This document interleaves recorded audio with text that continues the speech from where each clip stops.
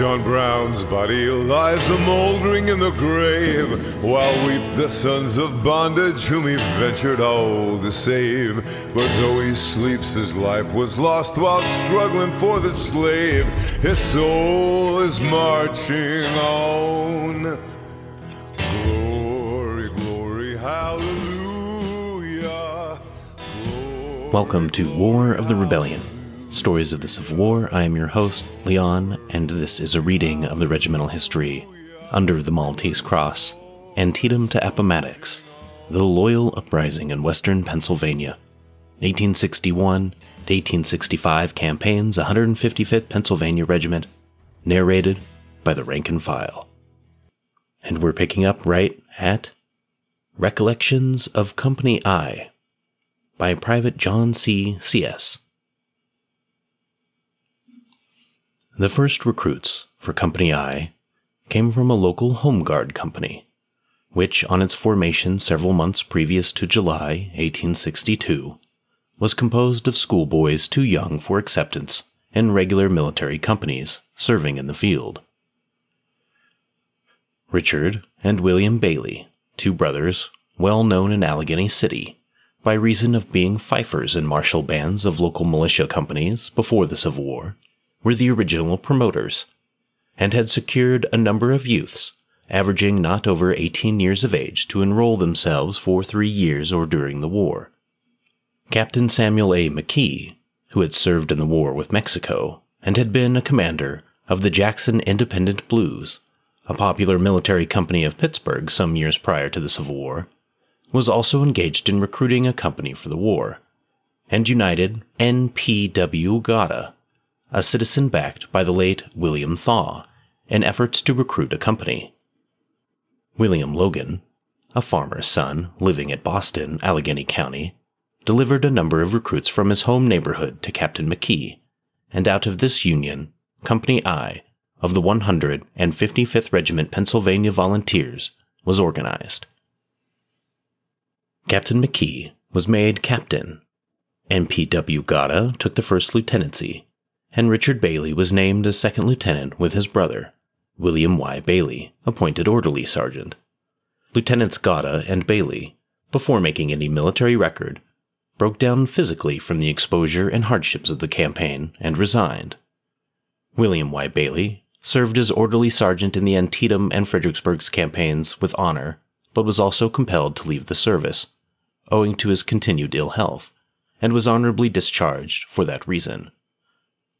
No more versatile characters then composed the 100 raw recruits, later known as Company I, could be found in any army. Of diversified nationality, there were boys as young as 14, and men apparently close upon 70. The strictest Puritan in religious faith and practice often messed and marched side by side with the most rollicking devil-may-care profane souls. Under the benign and gentle discipline of Captain McKee, the company soon became proficient in the duties of a soldier, and obeyed orders promptly. Sergeant Logan applied his skill acquired in the 3-month service as drill sergeant to the benefit of the company. Sergeant Luke J. Dooling, an educated gentleman, a brave and efficient soldier, who soon earned the rank of first lieutenant, was a graduate as an enlisted man from the British Army, having served in it during the Crimean War. In manner, he was eccentric and odd at times in his deportment. Being much older than the average of the rank and file, his queer actions and spells of solitude and silence attracted as great attention as did his generous treatment of his men. No discount, however, could be had on his fighting qualities, which were exhibited in every battle during his over 2 years' service in the field with the regiment. His example and advice to the boys of the company in battle was salutary. Sergeant J. K. P. Hunter deservedly rose to the rank of first lieutenant, which was earned by him by his faithful services at Antietam, Fredericksburg, and more especially in the Chancellorsville campaign, in which he was commander of the Brigade Pioneer Corps, rendering valuable services. Among the odd characters who found their way into the ranks of the company was Peter Drury, a well-known individual hailing from the 1st Ward, Allegheny City. His defective mentality and mature age prevented any hope of his ever acquiring even a slight knowledge of military drill, or of even understanding the simplest duties of a soldier. Peter was, therefore, early excused from all military service and was assigned on probation to the more peaceful employment of company cook. In this position, he soon displayed most lamentable ignorance of the duties of company chef. Before long, the whole company mutinied and threatened to mob him for his disgraceful failures as a cook, and also for his willful and wanton spoiling of the daily rations entrusted to him. Peter was accordingly relieved of the position of company cook. He was next assigned to the duty of hostler for Captain McKee. Later, he served as a mule leader on the march. Poor Peter early realized the dangers of battle, which he scented afar off, and always kept out of the enemy's range. Many were the jokes perpetrated on the poor fellow in camp, all of which he accepted with the best of good humor. He was finally, after a year's service, discharged for disability. The itinerary chapters of the regiment treat so fully of each battle that a bare reference to the part taken by Company I is sufficient for the present article. Casualties: killed and wounded. At Fredericksburg, in the charge on Mary's Heights, the company lost 4 of its bravest spirits: Corporal Charles N. Matthews, Lewis Kilgore, Color Corporals Francis Thompson and John Rankin, the last 2 of whom fell at their posts defending the colors. The long and forced march in the broiling sun on the way to Gettysburg will ever be remembered, because of its severity and its occasioning many to break down and become incapacitated for battle duty. Captain McKee was among those affected by the heat and the severity of the forced marches, and he was compelled to take to the ambulance under orders from the regimental surgeon. The proximity of the battlefield and the sound of artillery firing in advance had a wonderful curative effect on Captain McKee. He insisted, in defiance of the surgeon's orders, on accompanying his company into the impending battle, and was one of the very first to receive wounds as the company was entering the battlefield, on the way to relief of Sickles' 3rd Corps, just before the issue of the recall orders to take position on Little Round Top. Private George W. Wilcox, a brave, patriotic soldier, met his death while scaling Little Round Top at Gettysburg on July 2nd. His exemplary life and noble traits made his death long mourned in the company. Private William P. Brady's death in the Battle of the Wilderness is saddened by the fact that the body was never recovered, and that it is not known whether it was consumed in the flames of the burning wood or rescued and buried in an unknown grave. The writer's beloved messmate, Private Amos Boley, was killed in action at Laurel Hill, thus bringing to our military home the horrors of war with special force. Our remaining members of mess felt a longing, quote, for the touch of a vanished hand and the sound of a voice that is still, unquote, 4 months after this sad vacancy. In this same battle, a miraculous escape from death occurred to Private Samuel Colbert. He was wounded, and while being carried off the field, a shell from the enemy's line exploded close to him, a fragment of which struck the rim of his hat, cutting it off as clean as if it had been done with a sharp knife. Beyond a slight shock, however, no injury was sustained by him. The death of Corporal Samuel Keyes was occasioned by a stray shot, which struck him while the company was bivouacked in reserve, where, with guns all stacked and accoutrements unslung, some comrades were napping and others writing letters, all believing the position to be beyond the range of the enemy's missiles. His death was peculiarly sad. He lingered but a few moments, and was heard before expiring to lisp a prayer. Corporal Noah H. Wenzel and Private Silas Henry answered roll call for the last time at Spotsylvania. Both of their bodies lie buried among the unknown, the severity of the action preventing comrades from recovering their bodies.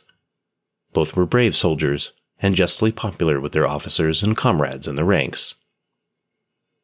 Death of Captain McKee. With vivid recollections crowd the memory as one contemplates the exciting scenes of the all-day skirmish and fighting at Petersburg on the memorable 18th of June, 1864, ending in the Great Charge. How few there were left at the close of that bloody day's work to respond, "Here," as brave Sergeant Logan called the company roll of Company I. Who can ever forget the indelible impression stamped on the memory by the sight of Captain McKee with uplifted sword leading the charge upon the outer fortifications of Petersburg? Also, how every man felt inspired by his action, as with fixed bayonets, they followed the intrepid captain in the charge, until the enemy's withering, direct, and enfilading fire compelled the column to halt, and killed our brave leader, who fell just as the order to withdraw was issued by Lieutenant Colonel Ewing, commanding the regiment. When the smoke cleared away, there exposed on the battlefield were the bodies slain in the charge: Captain McKee, Privates James A. Rankin, James Ingraham, Nicholas Beale, John Pearson, and Thomas C. Martin, all lying close together. The latter had been on detail duty away from the company, and it was sad to all his comrades that he should meet his death in the first battle in which he had taken part. Because of the enemy sharpshooters and artillery still commanding the position, the bodies of Captain McKee and comrades of Company I killed in the battle could not be moved until under the cover of night.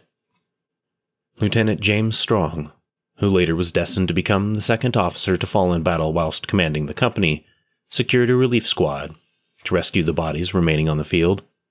An attempt to do so before dark was unsuccessful, the enemy's fire being kept up too briskly to allow the removal of the bodies. At nightfall, Lieutenants Strong and Pierce, with Corporal Charles Walter, crawled out to the advanced position on the battlefield where the bodies of Captain McKee and Private James A. Rankin lay. The rescue party, with stretchers, soon rolled the bodies back from the field, avoiding any noise which would attract the fire of the enemy.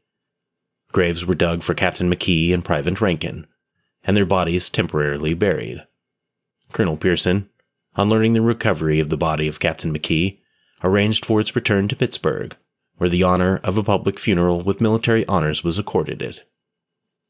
Lieutenant Strong retained the captain's sword until he was able as commander of the company to secure one of his own.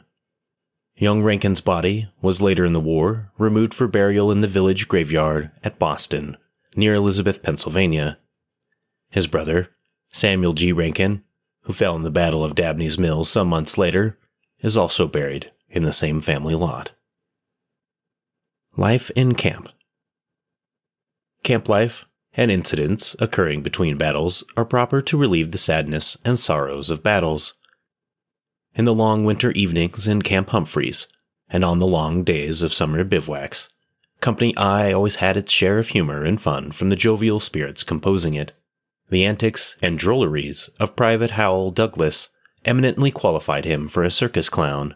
Private Samuel Colbert, who would have made an excellent second with him in the circus business, doing acrobatics and trapeze performances, Private David Johnston's rendition of Moore's Irish and Foster's Plantation melodies, almost sufficed to constitute him a whole glee club in himself.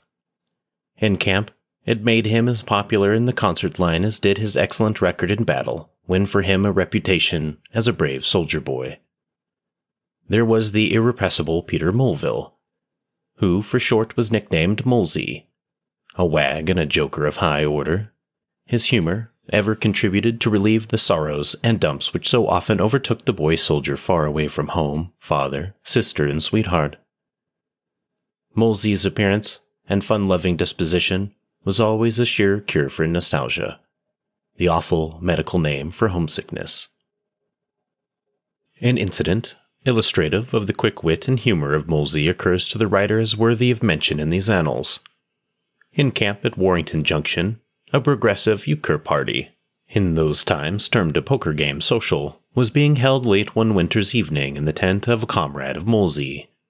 Several invited guests from other companies, who, as well as the members of Company I, had just received their pay, were in attendance at this society event. Among the latter was a well-known sporting character and man about town in Pittsburgh, a comrade of Company C for a very short term. He was more famous in camp for expertness in the use of cards than the use of any military weapons.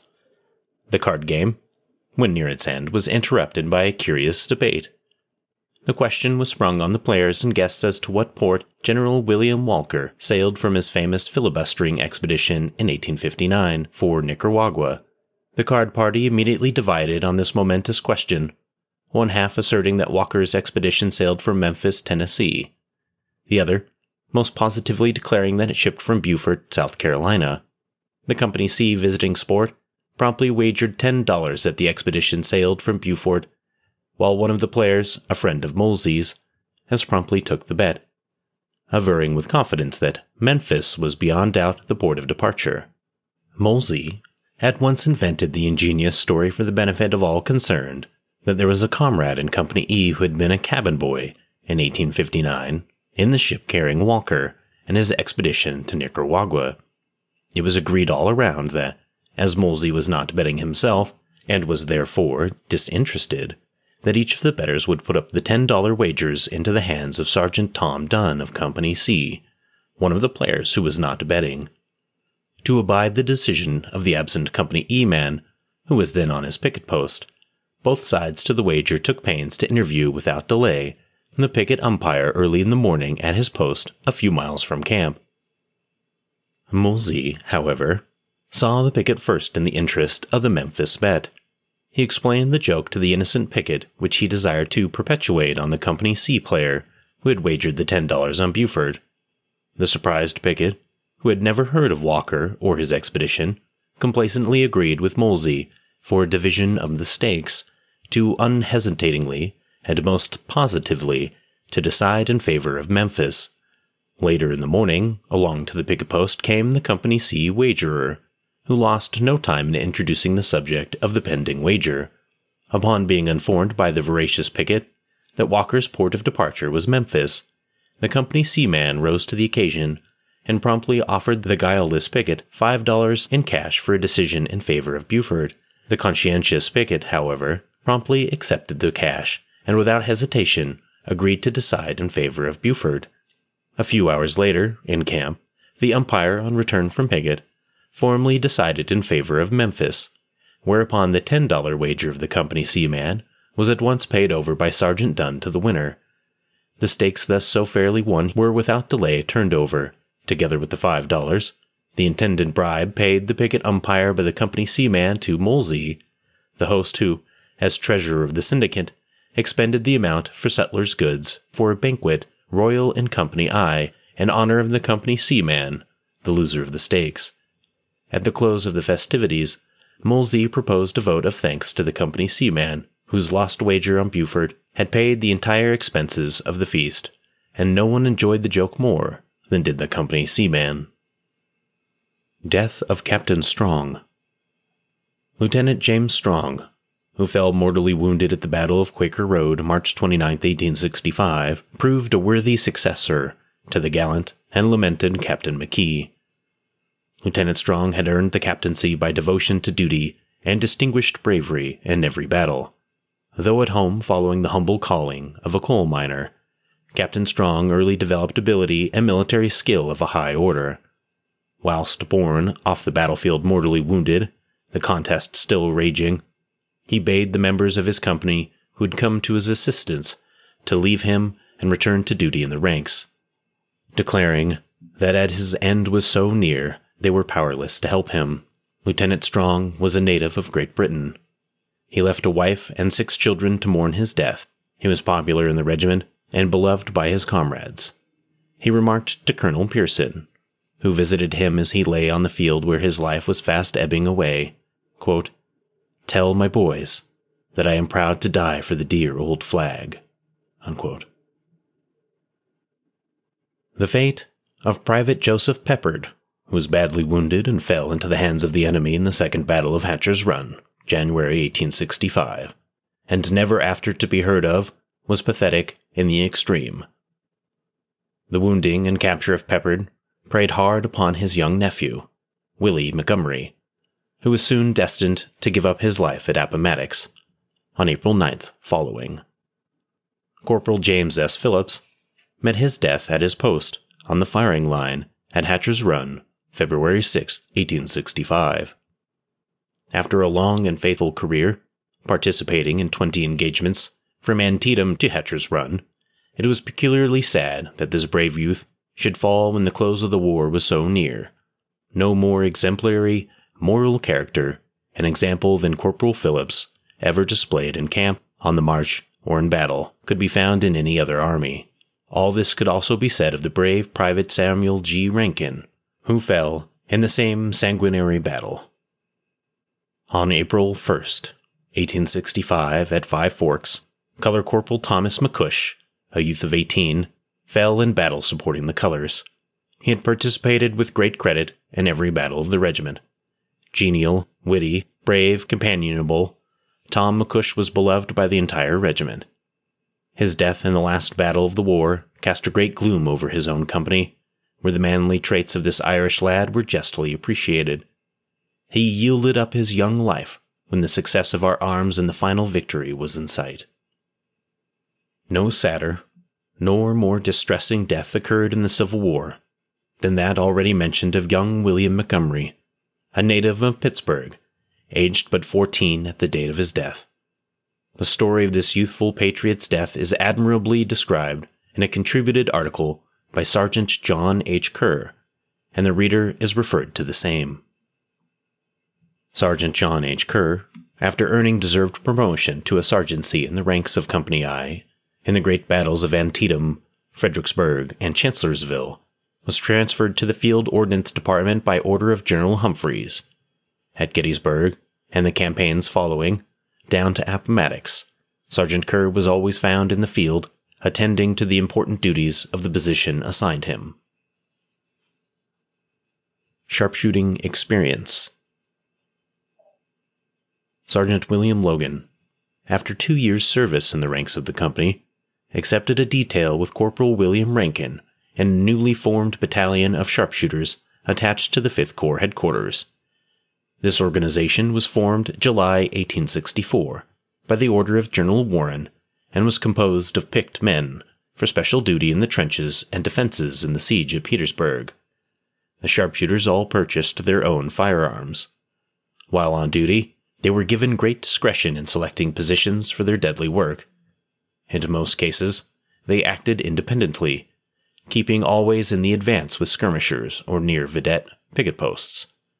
On the morning of April 9th, at Appomattox, Sergeant Logan, with a squad of sharpshooters, took position on the advanced skirmish line with the 155th Regiment. He describes the discovery of a group of Confederate officers in plain view and within easy range. The globe telescopic sight on their weapons were of the finest quality and brought all objects close. His detachment were about ready to pick off the group of officers, when the flag of truce carried by a Confederate courier was espied crossing toward the Union line. Noticing this action, the sharpshooters withheld their fire, as the appearance of such emblems, by the rules of war, occasioned the suspension of hostilities. They witnessed the approach of the courier to the 155th Regiment Pennsylvania Volunteers on the skirmish line, and the escort of the Confederate truce-bearer by Sergeant Major William Shore, of that regiment through the Union lines.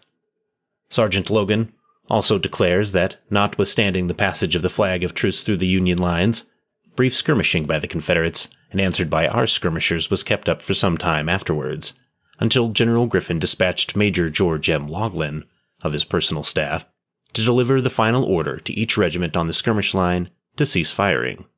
Both armies then suspended hostilities.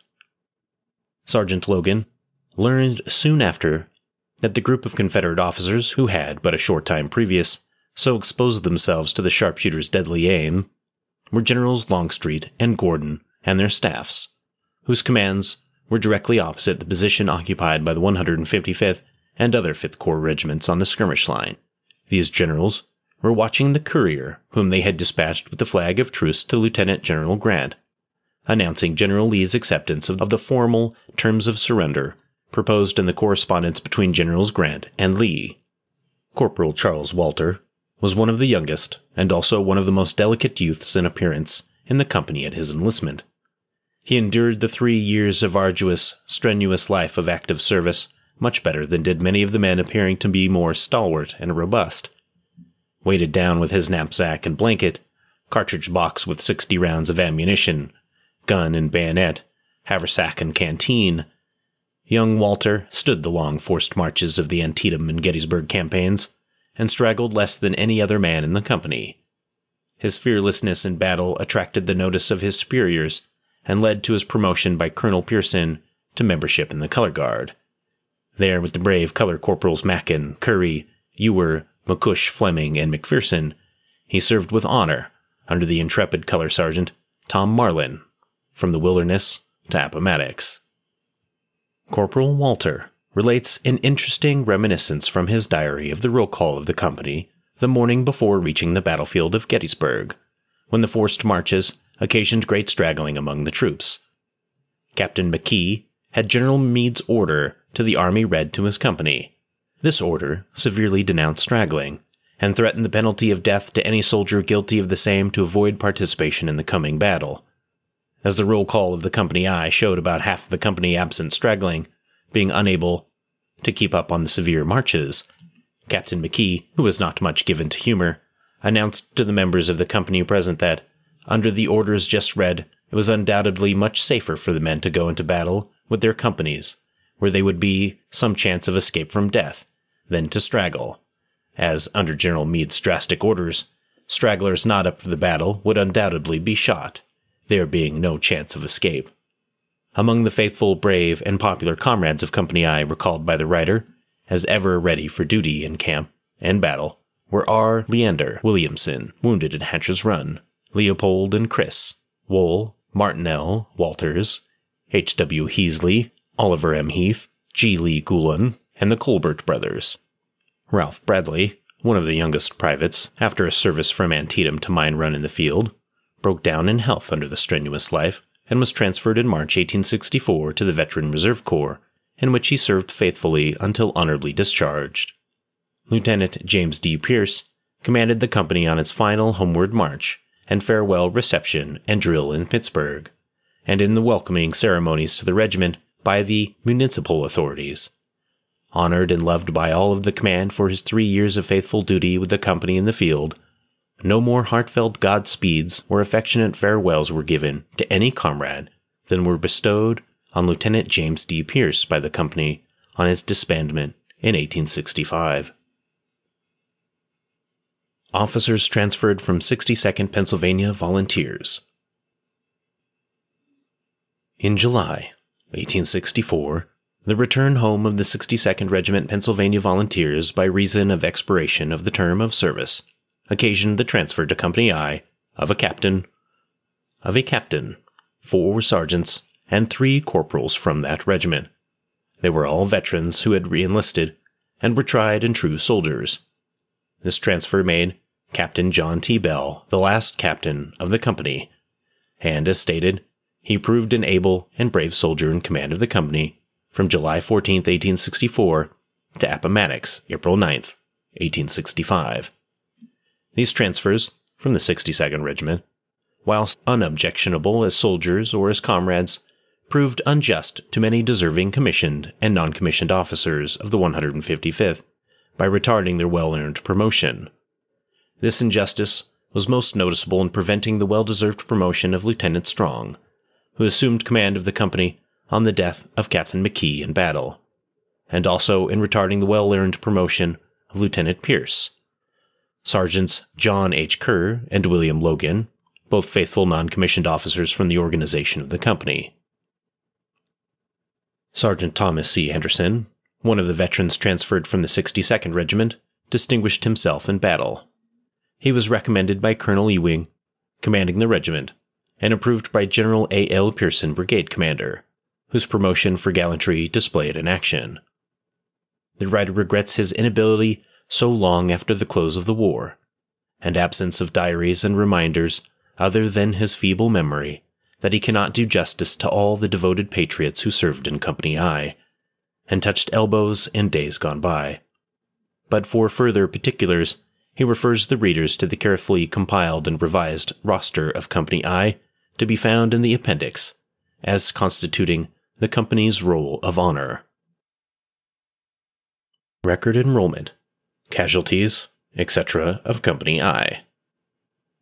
Killed and died of wounds. Captain Samuel A. McKee, Petersburg, Virginia, June 18, 1864. First Lieutenant James Strong, Quaker Road, Virginia, March 29, 1865.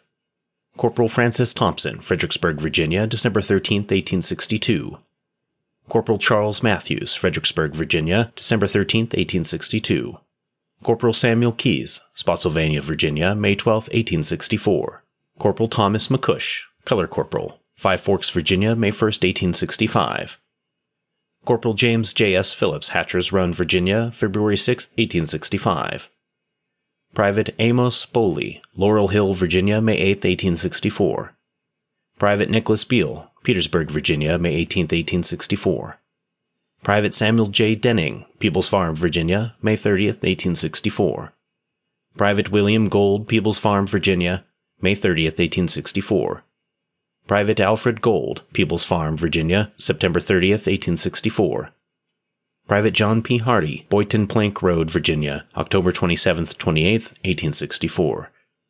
Private James Ingram, Petersburg, Virginia, June 18, 1864. Private Louis Kilgore, Fredericksburg, Virginia, December 13, 1862. Private William Montgomery, Appomattox, Virginia, April 9, 1865. Private Thomas C. Martin, Petersburg, Virginia, June 18, 1864. Private John Pearson, Petersburg, Virginia, June 18, 1864. Private James A. Rankin, Petersburg, Virginia, June 18, 1864. Private Samuel G. Rankin, Hatcher's Run, Virginia, February 6, 1865. Private John Rankin, Jr., Fredericksburg, Virginia, December 13, 1862. Private George W. Wilcox, Gettysburg, Pennsylvania, July 2, 1863. Wounded in Action. Private Dennis Andrews, Wilderness, May 5, 1864. Private Charles L. Butterfield, Wilderness, May 5, 1864. Private William G. Clark, Cold Harbor, June 3, 1864. Private James G. Conway, Spotsylvania Courthouse, May 12, 1864. Private Samuel Colbert, Laurel Hill, May 8, 1864, and Gettysburg, July 2, 1863. Private Robert Colbert, Petersburg, June 18, 1864. Private L. Howell Douglas, Spotsylvania Courthouse, May 12, 1864. Private George L. Graft, Hatcher's Run, February 6, 1864. Private George W. Haney, North Anna River, May 25, 1864. Private Robert Hunter, Petersburg, June 18, 1864. Private William T. Jones, Five Forks, May 1, 1865. Private Robert Lambie, Wilderness, May 5, 1864. Private Gustavus Lee Gullun, Petersburg, June 18, 1864. Private Peter J. Myers, Quaker Road, March 29, 1865. Private John McGarry, Petersburg, June 18, 1864. Private Robert L. Williamson, Wilderness, May 5, 1864, and Hatcher's Run, February 6, 1865. Private Martin L. Walters, Quaker Road, March 29, 1865. Private Leopold Wool, Fredericksburg, December 13, 1862. Private Michael Zafut, Peoples Farm, September 30, 1864. Missing in action, killed. Corporal Noah Wenzel, Spotsylvania, Virginia, May 12, 1864, with 62nd Pennsylvania Volunteers. Private William P. Brady, Wilderness, Virginia, May 5, 1864. Private Silas Henry, Spotsylvania, Virginia, May 12, 1864. Private Joseph Peppard, Hatcher's Run, Virginia, February 6, 1864. Private August H. Yaley, Fredericksburg, Virginia, December 13, 1862. Died of disease. Corporal Samuel Reynolds, died October 18, 1864. Private Joseph Adams, died October 26, 1862. Private Hiram France, died December 19, 1862. Private James McLuhan, died January 3, 1863. Recapitulation. Total enrollment, 157. Killed and died of wounds, 22. Missing in action, 6. Died of disease, 4. Officers resigned, 3. Discharged for wounds and disabilities, 38. Discharged at expiration of term, 2. Transferred to Veteran Reserve Corps, 12. Transferred to other organizations, 24. Deserted, 9. Veterans and recruits mustered out by general orders, 9. Not on mustered out rolls, 5. Wounded in action, 19. Wounded and missing who never joined company, 3. Mustered out with the regiment, 23. And that's the end of Company I. Beginning next week, we will do With the Colors, Reminiscence of Company K by Color Sergeant Thomas M. Martin. If you're a Patreon member, we are also doing the company history that they wrote for just that specific company. If you want some more intimate details, if one of these little company sketches really interests you, then you're going to love the company history that we're reading for Patreon members, as it goes into much more in-depth detail that is written about the daily lives of the men. In fact, one whole chapter that we recently covered reads just like it was from somebody's journal that they wrote on a day-to-day basis of what was happening in their lives. So, excellent look into the soldiers' lives. A little bit more focused than this, but these are pretty good too. Man, these Company I boys, they had it rough, judging by their numbers compared to some of the others. A lot less people who died from sickness in this company, but just more things happened to them, judging by those ending numbers. Only 23 guys out of 157. Just so many disabilities and wounds and transfers and everything else going on. Alright, my friends, if you are a Patreon member, you're going to have 3 episodes to go through this week, so enjoy that. I'm working on a couple of other things. I have also been wearing my merch. I thought I would wear it for a while to find out, how good it really is. And I will be posting pictures on that, I think, this week, maybe this weekend, amongst some other things. So, with that, take care of yourselves, have a great weekend. See you in the next episode. Bye-bye.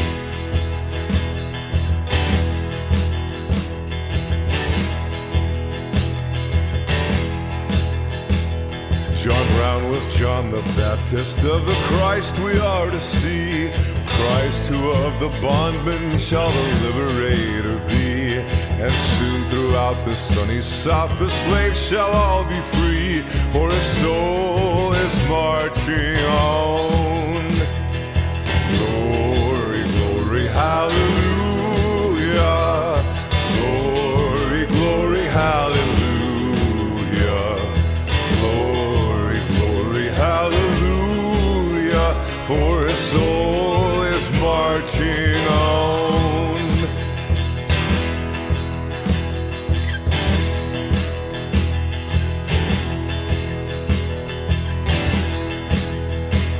The conflict that he heralded, he looked from heaven to view on the army of the Union with its flag red, white, and blue. And heaven shall sing with anthems o'er the deed they mean to do, for his soul is marching on. Glory, glory, hallelujah. Glory, glory, hallelujah. Glory, glory, hallelujah. For his soul is marching on.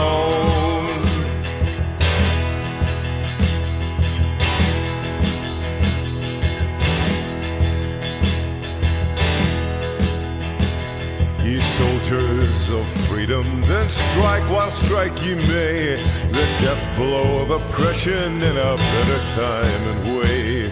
The dawn of old John Brown has brightened in the day, and his soul is marching on. Glory, glory, hallelujah. Glory, glory, hallelujah.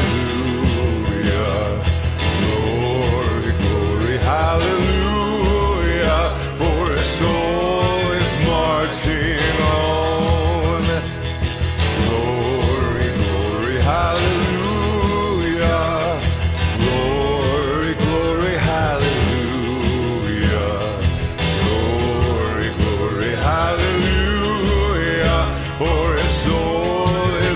marching on, for his soul